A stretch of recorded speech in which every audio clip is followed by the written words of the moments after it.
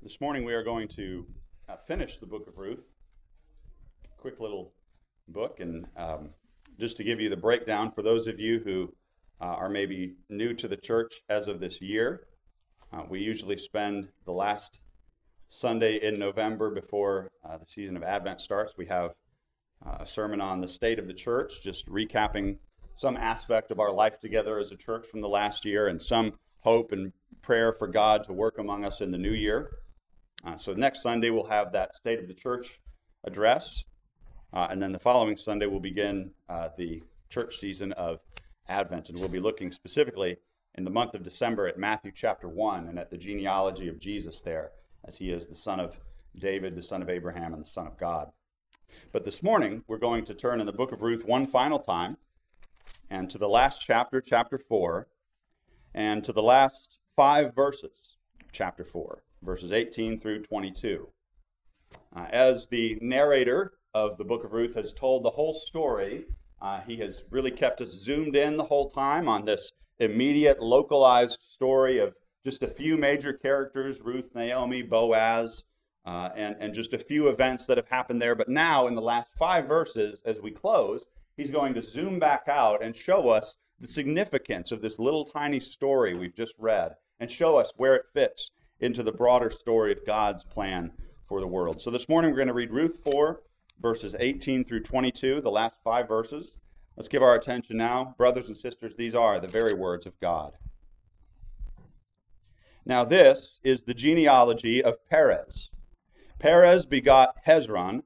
Hezron begot Ram, and Ram begot Amminadab. Amminadab begot Nahshon, and Nahshon begot Salmon. Salmon begot Boaz, and Boaz begot Obed. Obed begot Jesse, and Jesse begot David. Amen. The grass withers and the flower fades, but the word of God will stand forever. And may God now add his blessing to our hearing and the preaching of his word this morning. I want to start this morning with just asking a question, and I will ask for hands to go up if this applies to you. How many of you in this room have ever, in your life, in some point that you can remember, done a large-scale puzzle, right? Some kind of a big puzzle, right? More than 100 pieces, let's say that. Yeah, okay. How many of you enjoy doing puzzles? Like you really like that? Okay, great. Yeah, most of you. So it seems like most of you who did puzzles actually enjoyed them. You didn't just do them out of habit or something like that. I have done only one puzzle that I can actually remember in my adult life, and it was at the start of COVID. Right when everything shut down and we were all stuck in our homes and businesses weren't open and all this kind of stuff. And I got bored and I decided to buy and put together a puzzle. And it took me several days because I had never done it before. But I put together this puzzle of the original theatrical release poster of Star Wars: A New Hope. And so, Luke Skywalker's on there and the X-Wing and lightsabers and all this kind of nerdy stuff. But I loved it and it was very enjoyable for me. I actually really liked it until I was almost finished with the puzzle. I liked it right up until the very end. Because as soon as I got towards the very end, I realized that I was actually missing a piece.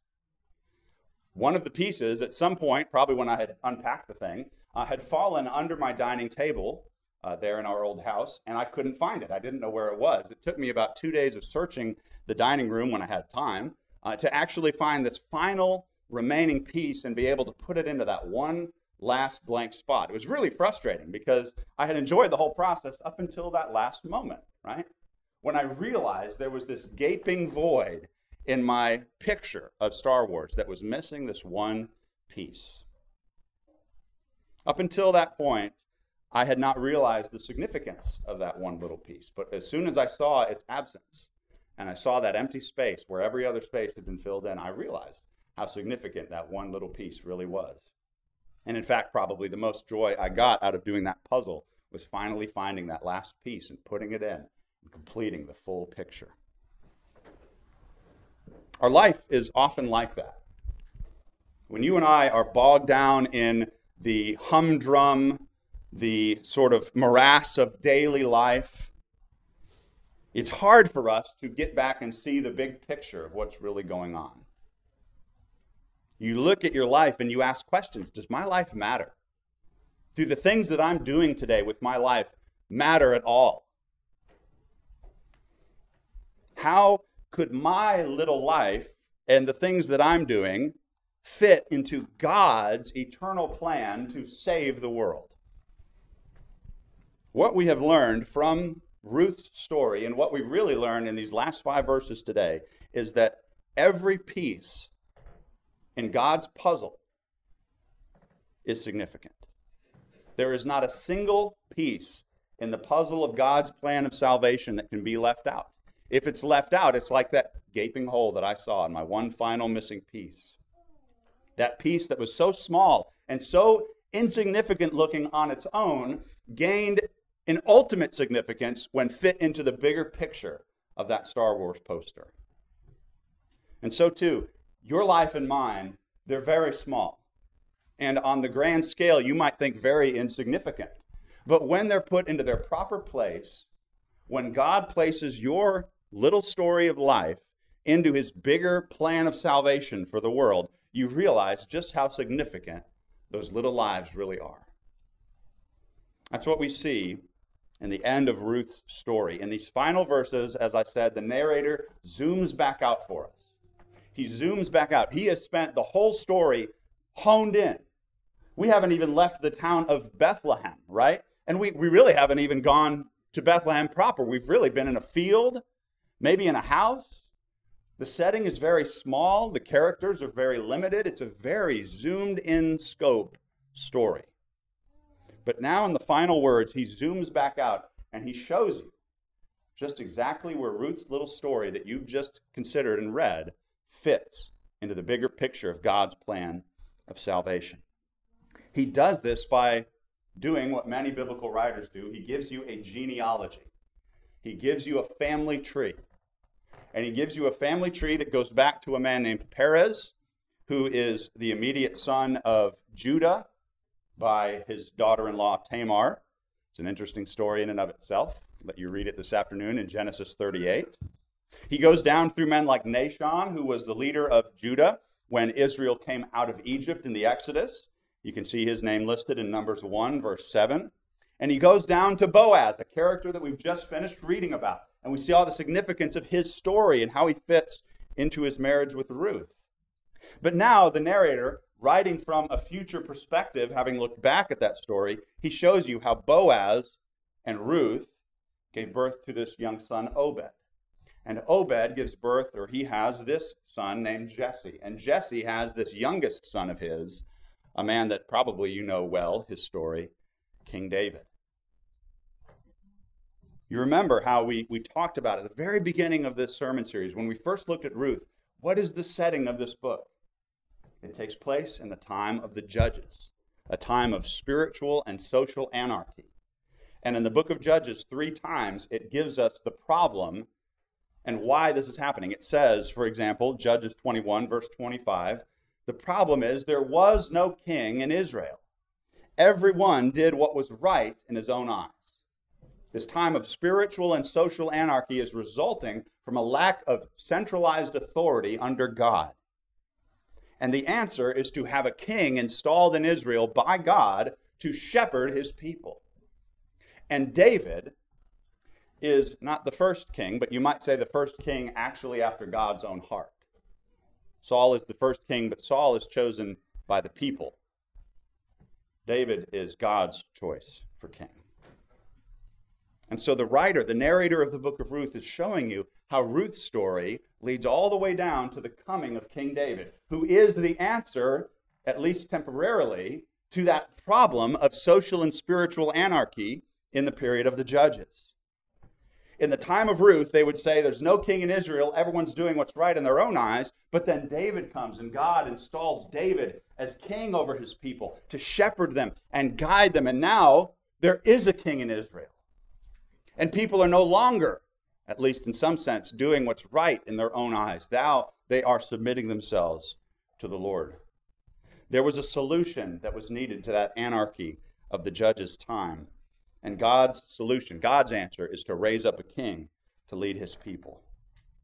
Ruth's little story that we've just finished, this little story of a desperate woman in a desperate situation, being delivered by a romance with this man named Boaz, that little story fits right into God's story of providing a king for his people Israel.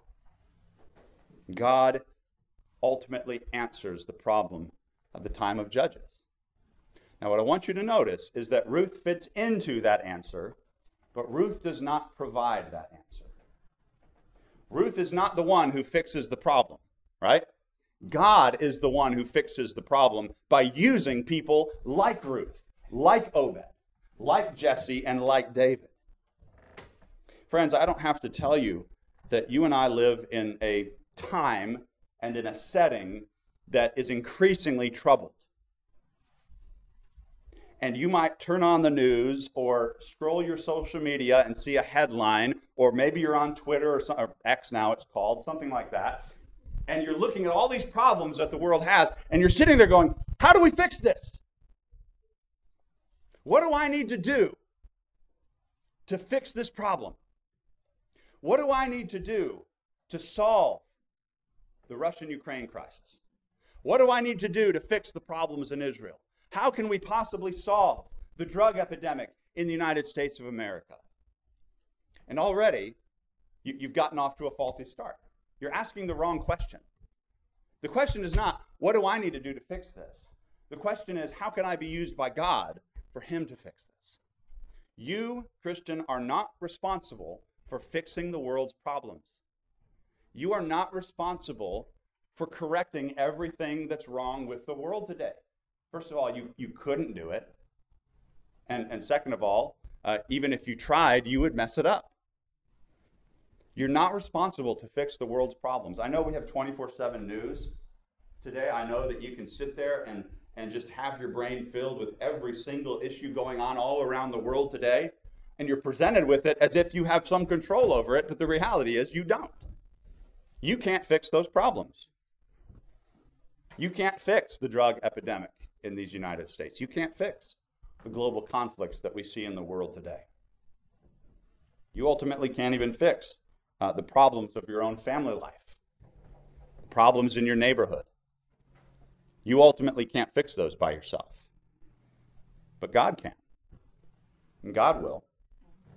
You aren't responsible to fix the world's problems, but God will take care of those things. We learn from Ruth that although Ruth doesn't provide the answer, she is a part of God's solution. She is a part of God's plan to bring a king to shepherd Israel, his people. And so although we learn you are not responsible to fix the world's problems, Christian, you are responsible to be useful to God. You are responsible to do the right thing, to submit your life to God, and to trust him that he is going to use your life for his purposes. Think about Ruth and what she knows in the context of her own story. Ruth does not know these last 5 verses. These last 5 verses are probably written after Ruth is dead. And Ruth doesn't probably foresee how God is going to use her descendants to bring about the coming of King David and the restoration of order and the lack of chaos and the doing away with the anarchy in Israel. She doesn't know how God is going to use her little story in his big plan of salvation. But what does she know? She knows that she has a mother-in-law who needs her help. She knows that out in the fields of Bethlehem, she can go and work and find food. She knows that Boaz is a virtuous man and that he's capable of redeeming her, and that if she can marry him, she can have redemption for her and her mother. She doesn't need to know everything. She doesn't need to necessarily know how she is going to fit into this big, huge God's plan of salvation. But she does know a few things, and she is responsible for how she behaves in those. Christian, you are not responsible to fix the world's problems. The problems of the world do not rest on your shoulders. But you are responsible to do the right thing, to submit your life to God. At our former church, we had a elder, one of our shepherding elder, one of the elder who was responsible for me and Olivia on behalf of the session. And our shepherding elder and his wife had this great saying that they would tell their kids. And it boiled down to just do the next right thing. So what are we going to do today? How am I going to live life today? Well, we're going to do the next right thing. So whatever's presented for you on this Sunday, whatever comes before you tomorrow on Monday, whatever comes for you the rest of this week, every day of your life, what's the right thing to do now? And then when you're done with that, what's the next right thing to do then? Christian, you're not responsible to fix the world's problems, but we are responsible before God by his Spirit's power in us to do the next right thing, to submit our life to God. Ruth knew that her mother-in-law needed help. She knew that she could help her mother-in-law by going and working in those fields and collecting food. She knew that Boaz was a virtuous man and that if she could arrange to be married to him, then she could have redemption from her poverty for her and Naomi, her mother-in-law. That's all she knew. She didn't know the big picture, but she was responsible to act on what she did know. And God used her little actions to accomplish his big picture plan of salvation. If we zoomed out even further, we could see how Ruth's story fits into the bigger picture. The narrator, likely living in the time of David, he could only see so far. He can only see how it's come down to the time of David, but we know the bigger picture. We know that Ruth's story ultimately fits into God's eternal plan of salvation to save the world through Jesus Christ. Even when King David came and ruled over Israel, if you know your Bible stories, you know that David himself was also a sinner. In fact, the confession of sin that we did today is from Psalm 51, which is David's confession of sin after his adultery with Bathsheba and his murder of Uriah the Hittite. David came, but David was still a sinner. He was a sinner after God's own heart. He was a sinner who, in many ways, sought to submit himself to the Lord. And even when he sinned, he confessed his sin and he repented from it and he turned back to the Lord. But he was a sinner nonetheless, and he was not capable of bringing a full salvation for God's people. David himself was not the Savior. David needed a Savior, and God provided that Savior in his Son, Jesus Christ. I said that in the month of December, for the church season of Advent, we'll be considering the first coming of Christ, and we'll look at Matthew chapter 1. And in both Matthew chapter 1 and Luke chapter 3, the two genealogies of Jesus Christ, you will find Boaz and Ruth's story listed in both. In fact, in Matthew 1, verse 5, Matthew will explicitly name Ruth as the mother of Obed, the grandmother of Jesse, the great-grandmother of David. I want you to really think about that for just a moment. God's plan of salvation, this eternal plan that the Bible says God has had in his mind from before the foundations of the world. Ephesians 1 verse 4 says that before the foundations of the world, God chose you in Christ Jesus. When Jesus showed up on the scene, he is described as the lamb slain from before the foundations of the world. God had always had this plan in mind of an eternal salvation for the world that would be lost to sin. Through his Son, he would come and he would save the world from sin.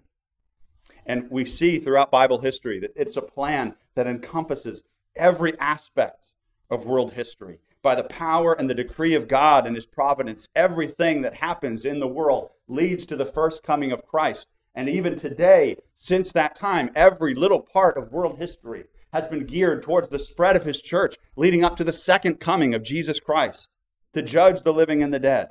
Everything that happens in world history is geared towards God's purposes of saving the world from sin and bringing it into new and eternal life. And smack in the middle of that huge, insurmountably vast story, you find little people like Ruth. You find little people like Naomi, struggling in daily life, just trying to get by, just trying to do the next right thing, but God takes it up and uses it. And he achieves his own purposes through them. You may not see it now. Moms, you may not see how those diaper changing situations are feeding into God's eternal plan of salvation. Fathers, you may not see how that moment taken to spend some time with your kids is feeding into God's eternal plan of salvation. You may not see how your daily family prayers, husbands praying for your wives, wives praying for your husbands, are feeding into and achieving God's eternal plan of salvation. You may not see it. You don't need to see it. It's enough to know that God knows. That God knows what he is doing. And that God can take the little puzzle piece of my life and fit it right where it needs to be in his big puzzle plan of salvation. The things in your life, Christian, matter. Your life matters. The things you do, the way you behave, the way you speak to each other in your homes, the way you interact with your neighbors, the things you choose to do and say, they matter.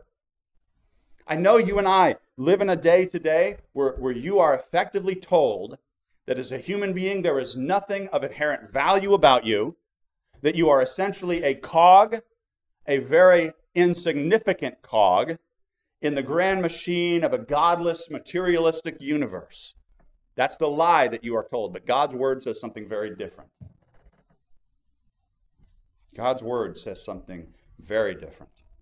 I can remember as a new Christian wrestling with this reality because I had grown up in a household where we were told that in the grand scheme of things, our lives were very, very small. And that's true. In fact, the psalmist in Psalm 8 wrestles with that. Lord, what is man that you're mindful of him? Or the Son of Man that you take notice of him? There's no question that in the grand scheme of things, our lives are incredibly small. But that does not mean that they're insignificant or that they don't matter. The world and the flesh, the devil may say that, look, even if God exists, right? Even if we grant you that God exists, surely he is far too busy to be concerned with you and your little life and the problems that you have. Right? God's important. He's got other stuff to deal with, right? Do you know how hard it must be to keep all the cosmos spinning in their proper order? To keep all things handling together?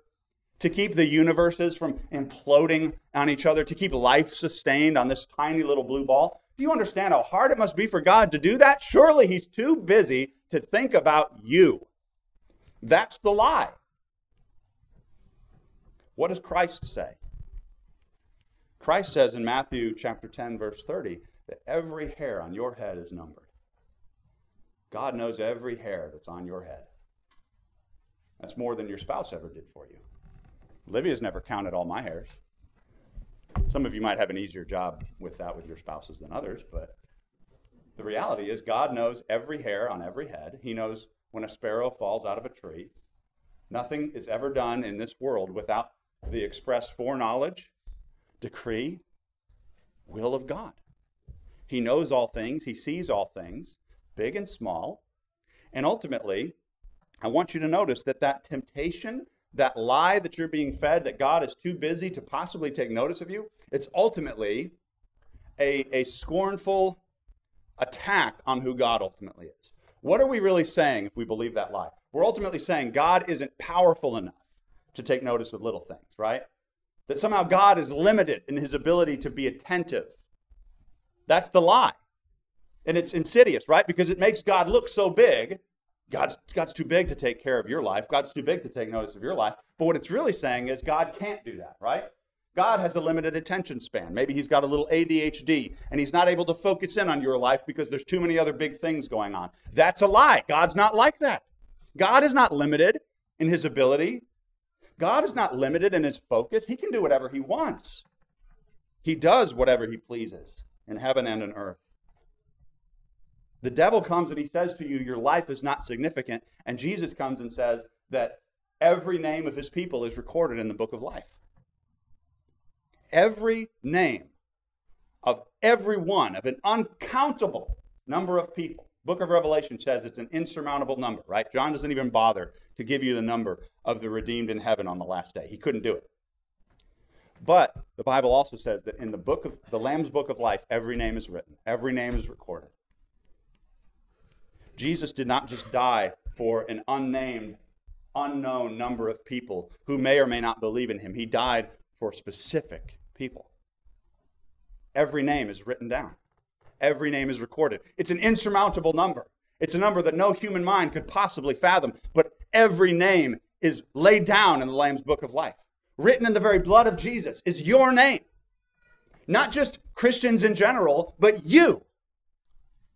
Your life matters. It matters to God. It mattered enough to God to give his only son.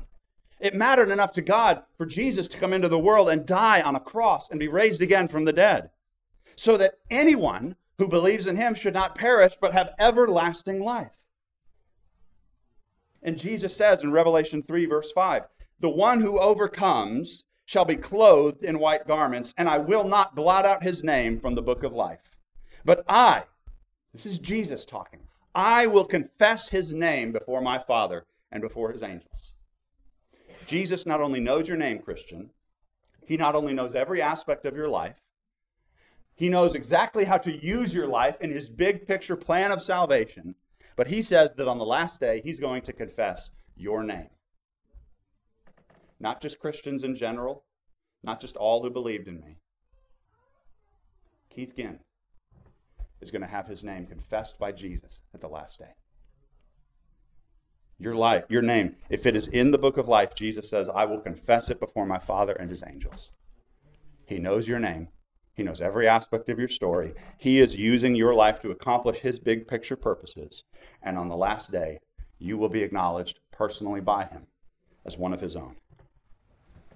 Christian, if your life's desire, if the burning, beating passion of your heart is to glorify Jesus Christ, then the Bible says that nothing about your life is insignificant. Nothing about your life is wasted or without purpose. Even the littlest lives and the littlest stories like Ruth's, when fit into God's puzzle, we realize their eternal significance. We realize that not one piece can be afforded to be left out. And Christian, not one piece will be left out. God will not lose any of his own. Jesus says that all those that the Father gives him will come to him, and that anyone who comes to him, he will by no means cast out. Not one person will be forsaken for whom Christ died. And every name that Jesus Christ has written in his Lamb's book of life, he will confess before the Father on the last day. That's ultimately what this table testifies to us. As we come to the Lord's table this morning, by faith, we profess, not because of us, but because of Jesus, my life matters. My life is significant. Not because of me, but because of Christ. Everything about my life is important to God. Important enough for Jesus to come and die for you, Christian. Important enough that Jesus lived every aspect of his life with perfect righteousness before God so that he could give you a perfect righteousness. Not every detail of Christ's life is recorded for us in the Gospels. At the time when the Gospels were written, as in today, paper is limited. It's expensive to write gospel accounts back in the day. Not every detail of Christ's life is recorded, but every detail of Christ's life mattered, and he did it all so that you might be saved, so that you might have eternal life through him. And every aspect of your life today, Christian, the big and the small, is building together according to God's perfect plan to spread his kingdom across the world, to spread the gospel into every corner of the globe until that day when every knee bows to Christ and every tongue confesses that Jesus Christ is Lord to the glory of God the Father, until that day when Jesus comes back again. I don't know what we will know in heaven. We won't know everything. Only God can know everything. But I do believe that we will finally have that perfect zoomed out view, and we'll be able to look at the tapestry of everything that God did in the history of the world. And Christian, if you're in Christ by faith today, I believe that you will be able to go into that insurmountably vast puzzle of how God worked all things together for his plan. And even just the littlest thread of your life, you'll be able to go and say, there's where I fit in. There's where God used me. All glory to Jesus, all glory to God for his perfect will and salvation. Let's pray. Father, we thank you for this good word. Lord, thank you for the chance we've had to study the story of Ruth. And Lord, we ask that you would please put that word deep into our hearts. Lord, that you would remind us of that reality as we face the challenges of the coming week. Lord, there are big problems and little problems. There are struggles that will come up that we don't even know about yet. Lord, help us to remember that you are using all things for your glory and for your eternal purpose. And Lord Jesus, by faith, help us to follow you. Help us to simply, by your Spirit's power, always do the next right thing. to walk in your ways, to keep your commandments, to live according to your perfect example, that we might glorify you in all things. All these things we ask in Jesus' name. Amen.